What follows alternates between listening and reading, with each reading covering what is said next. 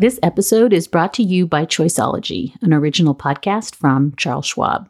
Hosted by Katie Milkman, an award-winning behavioral scientist and author of the best-selling book, How to Change, Choiceology is a show about the psychology and economics behind our decisions. Hear true stories from Nobel laureates, authors, athletes, and more about why we do the things we do. Listen to Choiceology at schwab.com/podcast or wherever you listen.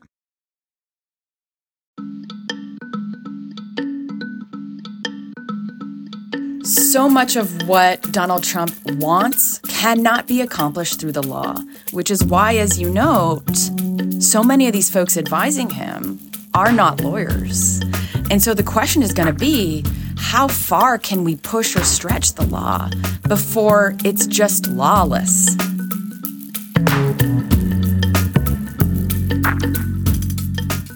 Hi, and welcome back to Amicus. This is Slate's podcast about the courts and the law and the Supreme Court and the rule of law. I'm Dahlia Lithwick. I cover these things for Slate. And this week, the Supreme Court made history by announcing that it was for the first time going to adopt a new formal ethics code that is neither enforceable nor actually new, but hey, just big props to them for trying. This week also brought us a whole lot of kind of gasp-inducing news about plans being advanced to remake the judiciary, the civil service, the Justice Department, policing, immigration law, in the event that Donald J. Trump achieves the presidency in a year or so. As a constitutional and legal matter, this is all sort of alarming, but it's particularly alarming given that the thing that we were starting to get our heads around, to understand and fear and cope with, specifically Leonard Leo and the Federalist Society, that may not be the thing that is driving Donald Trump's constitutional Scooby-Doo van anymore. Indeed, if recent reporting is to be believed, Leonard Leo and the Federalist Society, having reached peak influence and power, are no longer conservative or radical or imaginative enough to satisfy Donald J. Trump. So we're going to talk today to FedSoc biographer and thinker and observer Amanda Hollis-Brusky to try to understand whether the conservative legal movement has just wilted before our eyes and brought us into a moment in which FedSoc's ideas are too, vanilla and milquetoast to be endured by possibly the next Republican president of the U.S. Now, later on in the show, Slate Plus members are going to get a chance to hear from Jay Willis on this question of Supreme Court ethics codes. Mark Joseph Stern is still out on paternity leave, but he would probably be just about as stoked as Jay or myself could be for a non-binding, unenforceable, every justice for himself wish list that passes for an ethics code. But I don't want to speak for Mark. We will be sure to ask him as soon as he gets back. Slate Plus members not only have access to exclusive segments like our Amicus Plus after parties, they also enjoy all of Slate podcasts ad-free. They never hit a paywall at slate.com, and most vitally of all, they support the work we do here at the magazine and on this show. For this, we are truly, eternally grateful. If you are not a Slate Plus member, but you'd like to find out more, go to slate.com/Amicus Plus. And hey, Slate Plusers, thank you. But first, remember back when we used to laugh about how as soon as Rudy Giuliani and Jenna Ellis and Sidney Powell and all the crazy low-rent parking lot lawyers were out of the picture, the former president would run aground legally? You know, he would have run through the great brains of FedSoc in his first term, his White House counsel, Don McGahn, second White House counsel, Pat Cipollone, and, yes, his just add water FedSoc judges. And the idea was there was nobody scary left for him to pick up and use. But then the news just hit. We are not laughing about parking lot lawyers anymore because the past few weeks have seen really shocking reporting from the New York Times and Axios about Trump's legal plans for the next term if he gets a next term. And we're looking at mass deportations, sprawling detention camps, Insurrection Act being invoked, weaponizing the DOJ to prosecute his political enemies, civil servants screened for political fidelity using AI to staff up judicial, defense, regulatory, domestic policy jobs that he's going to create by firing every government employee who might ever slow his roll. At the same time, The New York Times just reported 2 weeks ago that Leonard Leo and his brainchild, the Federalist Society, are no longer Trump's legal whisperers. Quote, top Trump allies have come to view their party's legal elites, even leaders with seemingly impeccable conservative credentials, as out of step with their movement, end quote. So here's our question. What happens if and when FedSoc becomes the dog that caught the car, and then the car just backs right on over it? So joining us to discuss what could happen when you are scared you may someday really miss Leonard Leo and the Federalist Society is Amanda Hollis-Brusky. She is professor of politics at Pomona College and author of the incredibly prescient Ideas with Consequences, the Federalist Society, and the Conservative Counter-Revolution, published by Oxford University Press in 2015. She's also co-author of Separate but Faithful, The Christian Right's Radical Struggle to Transform Law and Legal Culture, published by Oxford University Press in 2020. Amanda, I have been counting the minutes to get you on the show, and this is the show in which I just want to say, hold me, make me feel better. Welcome to Amicus.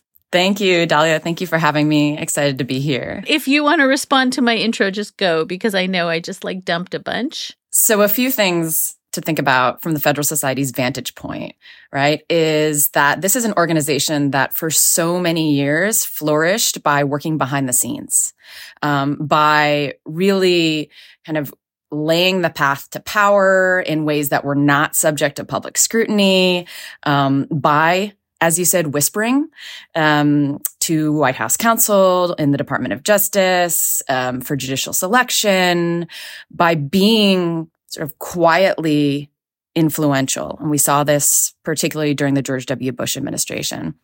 And then what happened during the Trump administration, as we all know, is that the Federalist Society very much co-branded themselves. With Trump, they made a calculated decision that if we, along with Donald Trump, publish this list of potential Supreme Court justices to fill Scalia's vacancy, then we can win over these never-Trumpers and these more mainstream Republican voters. And then we get the presidency, and then we get the court, and we can build out from there. And so as we've seen, this is Leonard Leo very much saying, ooh, we've discovered this fire in Donald J. Trump, and I know it might be dangerous to play with that fire, but I feel like we can control it. And Leo, if we think of Leo in the context of everybody else that Trump appointed in his administration, he really was the outlier, right? He was the mainstream, reliable Republican elite. Donald Trump promised to appoint justices in the mold of Justice Scalia. Leonard Leo made sure he made good on that promise, whereas he broke every other campaign promise, right? So Leonard Leo really was the only mainstream element of the conservative movement that managed to stick by Trump and to some extent, control Donald J. Trump when it came to the courts and it came to the justices. And now they have this fire, and they've played with that fire, and they've used that fire to burn down abortion rights and to burn down the regulatory state and to burn down areas of immigration and the Muslim ban. And now they've figured out that they can't really control this fire. And I think that's where we're at. And that's the interesting question here is, how will Federalist Society respond, knowing that the intent is to burn it all down, right? The very courts and the institutions and the justices that the Federalist Society has spent 4 decades grooming and planting and conditioning and putting in place, Trump wants to burn all of that down. And that is a real threat to Leonard Leo and the Federalist Society. So I wonder if you could just start us at the very beginning, because of course that's what your book kind of lays out. Leonard Leo, the debate society, the sort of benign, this was just a group of law students who were sort of frustrated that conservative legal ideas weren't getting surfaced and debated on campus. Can you kind of bring us back to the 80s and how this teensy little rebellious, to be sure, Scalia-led kind of way of thinking about the world turns into judicial kingmaker in 2016? Yeah. So as you noted, Dahlia, the Federalist Society does form as a small student group at Yale Law School and the University of Chicago Law School. And its founders, folks like Stephen Calabrese, Lee Lieberman Otis, Dave McIntosh, they had, been very deeply involved in Ronald Reagan's presidential campaign, right? They were excited and animated by the ideas that were achieving political ascendancy in the United States, ideas about limited government and free markets and deregulation and social and moral conservatism. And when they got to their elite law schools, as conservatives excited about Reagan and excited about these ideas, they recognized that those ideas were not mainstream. They weren't represented well in their, by and large, liberal law schools. And so the idea was to bring some of these conservative ideas about the law specifically into the conversation by inviting conservative law professors and luminaries who were scattered all over the country together for a conference at Yale in 1982.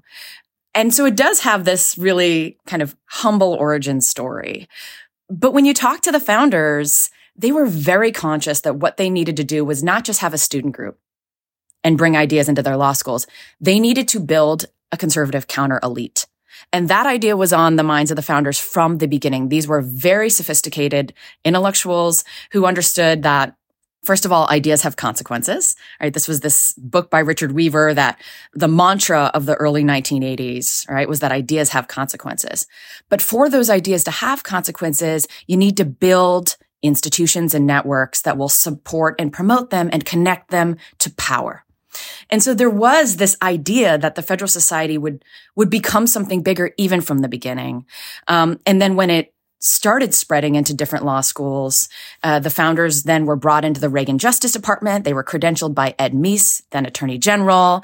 They were given sanction and credentials by Ronald Reagan himself. And funders took notice, Republican elites took notice, and they start investing heavily in this organization, then that builds out from the law schools into practicing lawyers groups, into sort of more professional training. And then by the 1990s, within the first decade, that's when you see Leonard Leo join. And Leonard Leo is a Washington insider with connections to the Republican Party, and more importantly, connections to money. So Leo, as I say, there was ideas have consequences, but the other prominent saying in the early 80s was policy is people. And that's something that these early FedSocs would say over and over and over again. So, I would say ideas have consequences was sort of the humble origin story of this, small student group that wanted to bring conservative ideas into the law schools. But policy is people was the Leonard Leo side, was the side that acknowledges that ideas only have consequences when you connect them to powerful people, to money, to resources, to networks and institutions. I mean, that's what's so interesting about what's happened is that we've got these people who've been placed at the sort of highest echelons of power, and suddenly the people are not good enough, right? Like they don't seem to be satisfying whatever it is that Donald Trump wants to scratch. I think probably for most listeners, Amanda, the FedSoc kind of hegemonic control over conservative legal power and thinking becomes plain when Donald Trump takes the White House and, as you said, contracts out almost entirely, to a couple of groups. Pick our judges. You just pick them and put your imprimatur on them.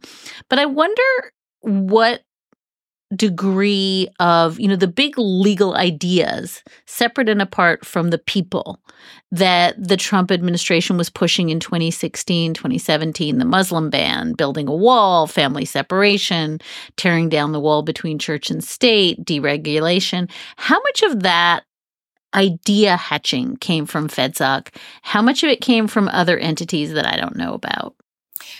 That's a great question. And I think certainly when we talk about the deregulatory agenda, that's something that has been brewing in Federalist Society since the beginning, right? This is one of the motivating forces behind the foundation of the Federalist Society was that the administrative state was unwieldy, that, we had become the nanny state, and that we needed to sort of liberate people and corporations and markets. So certainly that deregulatory agenda, has been something that's been front and center for the Federalist Society for 40 years. Some of these other legal areas like deportation, family separation, they come from Trump's legal advisors, more so than the Federalist Society. But then the job of the Federalist Society is then to say, like any good White House lawyer, a member of the Office of Legal Counsel, here's what I want to do, make it legal. All right. So I think that's the interesting question here, is the extent to which those good FedSoc lawyers in the Office of the Legal Counsel, who were elite lawyers, who sort of came up and were raised by the Federalist Society, were then trying to fit these Trumpian ideas that seem by and large unlawful into some kind of legal framework. And, my current research project actually looks at the Office of Legal Counsel over time and thinking about the ways Democratic and Republican lawyers faced with this tension, right? Here's the law, but here's what the president wants. And the president appointed me, and I want to be sort of a good servant. Then creatively manipulate the law to fit what that president wants. And I think that's really the long-term consequences of what we'll see from the Trump administration, not just the decisions the judges made, but these sort of executive branch lawyers. We call this in political science autocratic legalism, right? The way in which you use lawyers to actually enshrine lawfully autocracy, right? Sort of non-lawful measures become lawful and ingrained in law. That's going to have, I think, longer-term consequences. So that leads me so deliciously to the question that I really have specifically for you, which is there one moment that you have clocked in your research or just analysis at which Donald Trump just sours on FedSoc? Because, as you said, there's a lot of whispering, right? Don McGahn, secretly is writing memos to the file saying, well, I'm not going to do that. But it seems, at least from the New York Times reporting, that when Donald Trump really decided he hated his White House lawyers, he hated the Justice Department legal officials, was when he wanted to overturn the 2020 election and they told him no. Is that the moment? Is that the moment at which he just starts pulling from, the Claremont folks and the Heritage folks and wherever he could find people that were willing to say, oh yeah, no, this is perfectly legal because, why not? Is that the moment at which he just breaks ties with FedSoc and says, you're not green lighting what I want enough? It seems to me that is such a high stakes moment for Trump. Or it's the moment at which he's going to hang on to power or he's not. And that's also a high stakes moment for these FedSocs who are sort of watching this happen and then listening to what the president wants.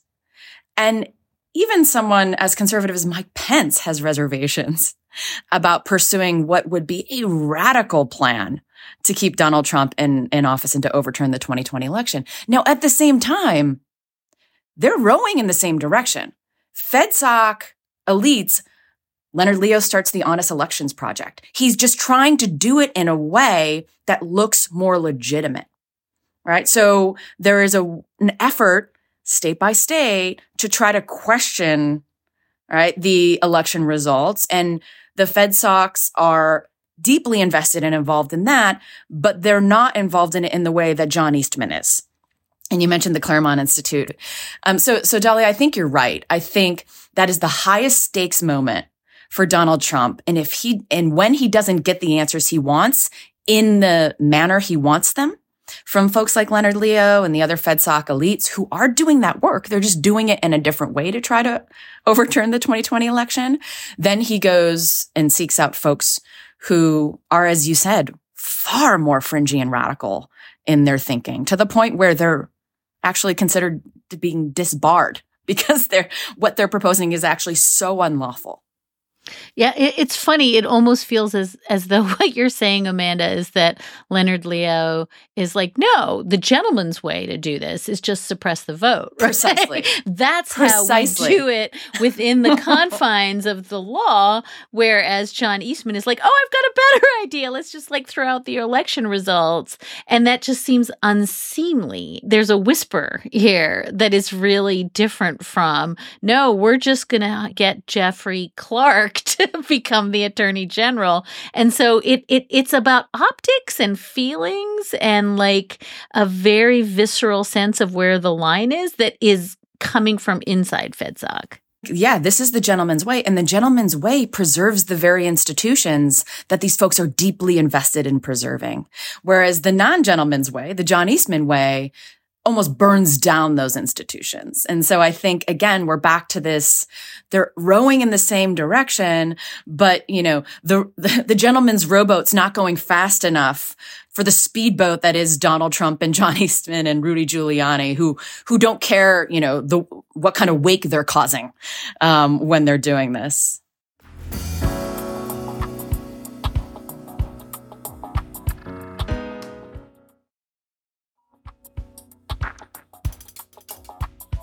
So, Amanda, this is where I just want to ask you, these names, particularly in the New York Times piece from November 1st, talk about someone called Russell T. Vogt, a former senior Trump administration official who runs a think tank. This is the guy who says, quote, the Federalist Society doesn't know what time it is.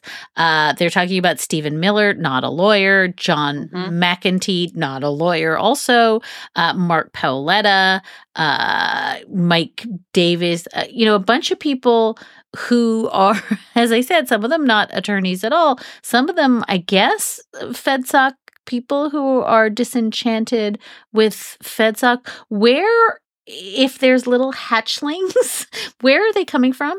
One important thing for us to be clear about is, the Federalist Society is almost synonymous with conservative lawyers now. So it starts off where there's kind of a smaller, more identifiable group of elites, but as it becomes powerful, it attracts anyone who's right of center who wants any kind of shot at being a political appointee, a law clerk, a judge, or a justice. And so it becomes the gatekeeper organization. And yet there are folks who operate very much at the margins of the Federalist Society. And one thing that I talk about in my second book, Separate But Faithful, is that the real fringy kind of Christian right folks were kept out of the mainstream at the beginning of the Federalist Society. The FedSocs wanted to be taken seriously by their liberal elite law school colleagues. And so the idea that you would say, God's law over man's law, and we need to get back to a Christian worldview understanding of the law, that was really kept out of the mainstream. And what Donald Trump has done is make that acceptable by courting evangelicals, by going to Liberty Law School, Jerry Falwell's law school, right? By sort of building relationships with that Christian worldview, more fringy, more radical set of conservative lawyers, and then bringing them in ways that were it just up to FedSoc, we wouldn't be bringing these folks into the mainstream, right? Because they're not actually taken very seriously, even by FedSoc. And so as you say, where are these folks popping up from? I'm not saying they're going to these Christian worldview law schools, but there are sort of conservative lawyers who exist at the mainstream and fringes of the Federalist Society who join because they know that is synonymous with career advancement for conservative lawyers, but who aren't going to play by Leonard Leo's gentleman rules. And I think those are the folks that are really causing trouble for Leonard Leo right now. So I think you just anticipated my next question, which is, I always felt that FedSoc managed to bridge or elide or paper over, originalism on the one hand, the sort of deregulatory efforts of the Koch brothers on the other, and then some of the religious zealotry that you've just suggested animates everything but gets tamped down. But then it feels like there's other philosophies that are entering the bloodstream here. The New York Times piece suggests now we're looking at America first, right? We're looking at anti-immigration. That's the privilege theory. Politico recently reported on this movement called the Convention of the States that wants to remake the entire Constitution, a theory that I guess is endorsed by Speaker of the House Mike Johnson. So it does feel as though there was a way that Leonard Leo and FedSoc managed to hold all the sort of disparate pieces together. And suddenly there's a really, really overwhelming sort of anti-immigration wing that we didn't see before, a really overwhelming religious wing separate and apart from the old religious wing. It just seems like the tent cannot contain some of these very, very strong conservative legal ideas, some of which are not even really legal ideas in the first instance. I think that's right on, Dahlia. And I think, just for some context, Mike Johnson is of this Christian worldview world. He was to be the dean at Judge John Paul Pressler Law School in Louisiana, which was founded because they thought Jerry Falwell's Liberty Law School was not conservative enough.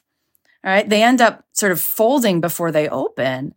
But he is, again, one of these folks who rides Trump's coattails to power from the very fringes and margins of, the conservative movement right into the center of power.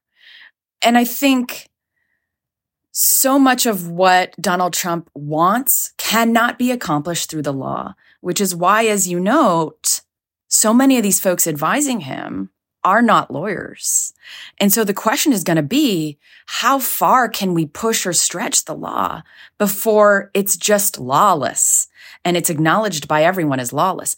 And then secondly, will FedSoc, will Leonard Leo, will these conservative elites who have spent 4 decades investing in legal institutions, who are deeply invested in the idea that the public needs to see these courts as legitimate because they're the only source of power, right? For conservatives whose beliefs will not win at the ballot box, right? They will not win at the ballot box. So you have to capture the courts and you have to enforce them through minority institutions. So they're deeply invested in the fact that these institutions need to be seen as legitimate, as respectable. And Trump and his team right now are working very hard to dismantle that. And I think that is going to be the real battle. And does the left sort of enlist Leonard Leo and conservative lawyers in service of preserving the courts? Or does the left point out, hey, these courts have been illegitimate for a long time. They've just been doing it in this more kind of gentlemanly acceptable way, as you said, by disenfranchising voters, not by overtly trying to overturn the 2020 election. Colorblind constitutionalism, not outright racism and American first white supremacy. And so again, I think this is going to be the interesting tension moving forward. I want to ask you a question to which I have no idea how you could possibly parse the answer, but I'm really curious about who's using who. And by that, I simply mean there was a funny line, I think, in the New York Times piece where Leonard Leo, one of the reason he starts to cool on Donald Trump is he doesn't like that it looks transactional, is his word, that Donald Trump is just using FedSoc for his purely kind of self-interested goals because Leonard Leo has this very lofty idea of what he's doing. But at the same time, Leonard Leo is, of course, perfectly transactional with Donald Trump, right? Holds his nose with someone who does not care about the law of the Constitution, but he's about to get all these judges seated. Do you have any sense, and maybe it's your fire thing, everybody thinks they're controlling the other guy's fire. Do you have any sense at this point who's using who to their own ends? You talk about Leonard Leo being horrified that it looks transactional, right? It can be transactional, but it can't look transactional. Those appearances are very important to maintaining sort of the integrity, right, of the law and the legal system. From my perspective, Donald Trump is all id, right? He's not playing 3-dimensional chess with anyone. He is just going by his emotions, by his gut, he sort of reacts and erupts violently in one direction or the other. And I think Leonard Leo and folks thought that they could sort of maneuver Trump in particular ways.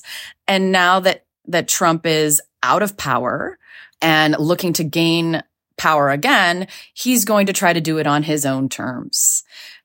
I also think that Trump is probably not going to, if he does sideline Leonard Leo, then that's a move that will cost him any of those voters in 2016 who, again, like Leo, held their nose and voted for Trump because of the Supreme Court.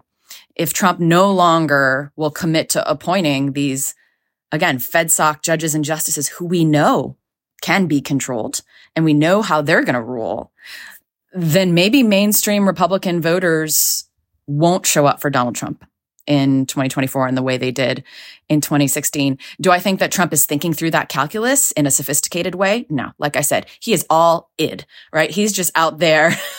Trump's gonna Trump.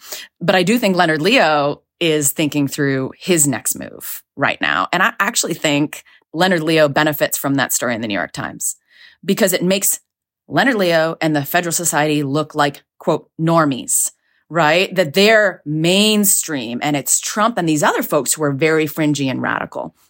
And so when we think about kind of in political science, we talk about the Overton window, like the window of what is normal and acceptable. And you can move that by exposing people to something that is so fringy and so radical that what you're proposing looks pale in comparison. And so I think actually Leonard Leo benefited greatly from that story in the New York Times, and that there's a certain amount of brand control that's being done right now by the Federalist Society to carefully distance themselves from Trump. And so I think that is what we're going to see moving forward.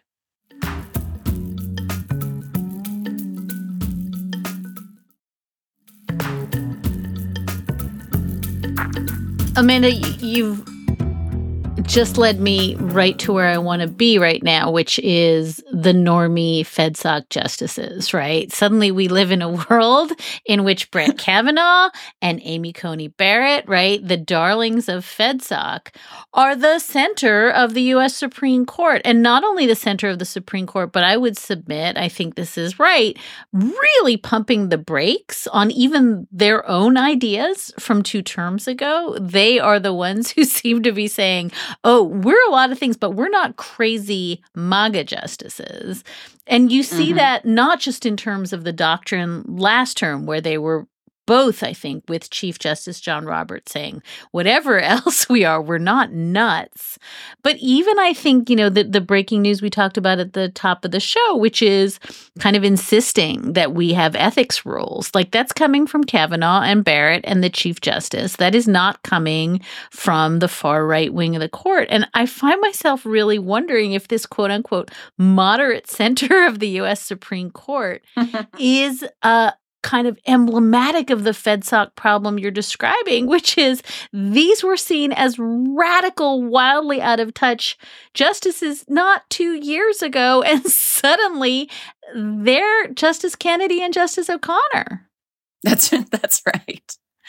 Yeah. No, I think you've described it perfectly. And again, you know, one of the things I talk about in both Ideas with Consequences and Separate but Faithful is that, you know, the work to normalize ideas and to legitimate ideas doesn't just happen on the Supreme Court.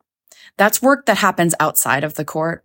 And one of the roles that the Federalist Society has played over time is that through, you know, legal scholarship and through appearing at public events, they have kind of normalized and legitimized originalism, which, you know, 40 years ago was seen as wacky, off the wall. The idea that we would look to the Constitution and say, oh, I know, when we try to figure out what, you know, the right to keep and bear arms means, let's ask, what would someone in 1791 think? Right? That was fringy, off the wall, totally radical thinking 40 years ago.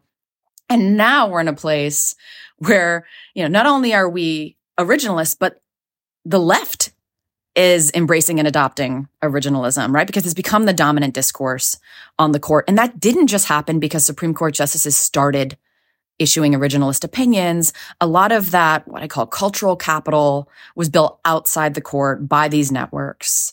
And so when we think about Kavanaugh and Barrett as representing the new kind of moderate centrist view on the court, that's not just a reflection of the court. It's a reflection of all of this work that's been done outside the court and how they're able to define themselves against the fringy, now radical, now lunatic MAGA lawyers. And so the New York Times article, I think, calling the Federalist Society lawyers squishes, right? That they're squishy, that they're normie, that they're not real America First lawyers, is doing a lot of this work, again, on behalf of the court and on behalf of the Federalist Society, and making their ideas seem very, very mainstream. It's like you're getting clocked on the head with the Overton window. It's happening so fast that you're like, oh, right, yeah. Leonard Leo is a squish. I feel like I do have to ask you because FedSoc just had its annual conference, and I confess I did not attend.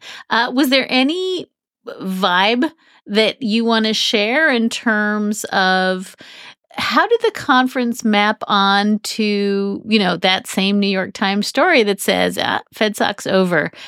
Stephen Miller is now, going to be the brain trust of the conservative legal movement. Was there a sense that, I know the numbers are astonishing and the, conference was well attended and they're off the charts by every measure. Is there a sense inside the House that FedSoc is over?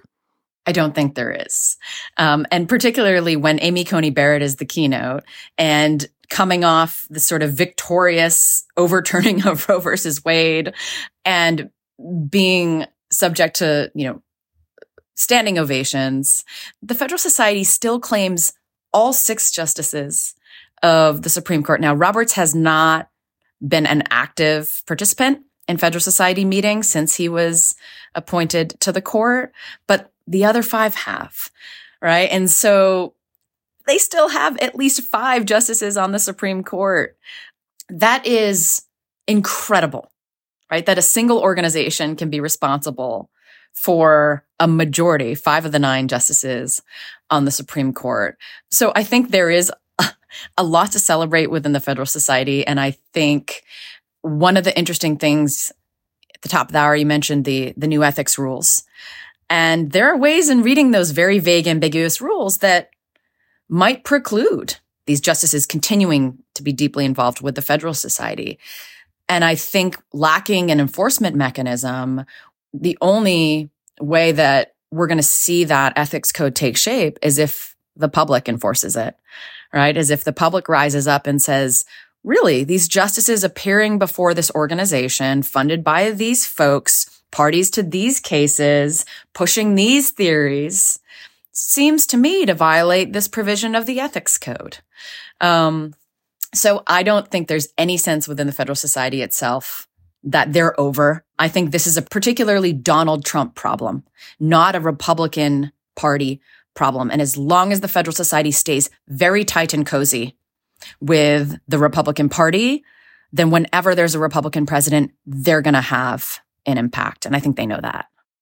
And can you just, as a follow-up to that, it does feel a little bit as though Leonard Leo himself has moved on from FedSoc. He's got all these global, cultural, religious, shape-shifting, vote suppression, side hustles going. Is he done with FedSoc?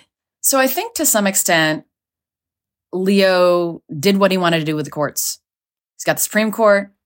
He's got young conservative FedSoc justices on the courts of appeals and the district courts. And while Republicans are out of power, he can pursue these side projects like trying to remake the entire culture in the guise of, Leonard Leo. And so I think these other projects are a reflection of the fact that he views that he has been so successful with the Federalist Society. It's not that he's done with the Federalist Society, but as Republicans are out of power with the presidency, that he's looking for ways to apply that same FedSoc model to other areas where conservatives feel like they're losing, right? So the culture, right, is a big one. The culture wars, trying to bring kind of conservative and libertarian views, not just to the courts, but to the mainstream culture. And that's an area where, as I mentioned earlier, I think that's a mismatch of kind of approach, because the FedSoc's success is because they've been able to target a minority institution, right? Courts. You can't take that same approach with a culture that is by and large rejecting these ideas, and has for a very long time, actually. So the only hope they have is to kind of thwart the majority by hanging on to these judicial and legal institutions. And does the fact, and we can wrap here, but it's my sort of grim wrap around to where we started, that it's entirely possible that what is legal, what the courts want, protection of institutions, is all just going to be immaterial in the hands of Jeffrey Clark and, Stephen Miller and John McEntee. Like, is that the fear? That you and I are having a conversation that is in a certain bandwidth of what is tolerable within the bounds of law and lawyers and lawyering and justice and constitutionalism. And we're about to plunge into this world of just complete Calvin ball. I think that's a legitimate fear. And I'll be honest with you, when Donald Trump was elected, those were the thoughts going through my mind in 2016, right? At Pomona College right now, I'm teaching Con Law 1, and we're doing emergency powers. So these kinds of conversations are very, very much at the forefront of my mind. What does it look like when a president declares an emergency, invokes the Insurrection Act, gives themselves these exorbitant powers that are resistant to the ordinary processes and rules of law? And that is a very, very scary reality to imagine. I would hope that the army of lawyers that Leonard Leo built up in connection with, all the lawyers in the country and people who are watching this would stand up against it. But the bottom line is, Donald Trump has the military. And so the only thing we can do is sort of call it out and hope that good people are willing to disobey. And that is the scariest place I can imagine us being, right? So my deep hope is that the lawyers and the judges and folks who care about the rule of law would push back against that. And maybe the way we push back is by making sure that Donald Trump never gets elected to president again. I feel like, Amanda, I just heard you say that the same FedSoc lawyers that chilled us to the bone 7 years ago are the ones we have to invest some hope into now, because the alternative... Save us, Obi-Wan. Yeah. It's really, really scary, but this is exactly what I thought you were going to say, so I can't say I'm surprised. Amanda Hollis-Frusky is professor of politics at Pomona College, author of the, I think, really just unbelievably important book, Ideas with Consequences, The Federalist Society and the Conservative Counter-Revolution, published by Oxford University Press in 2015.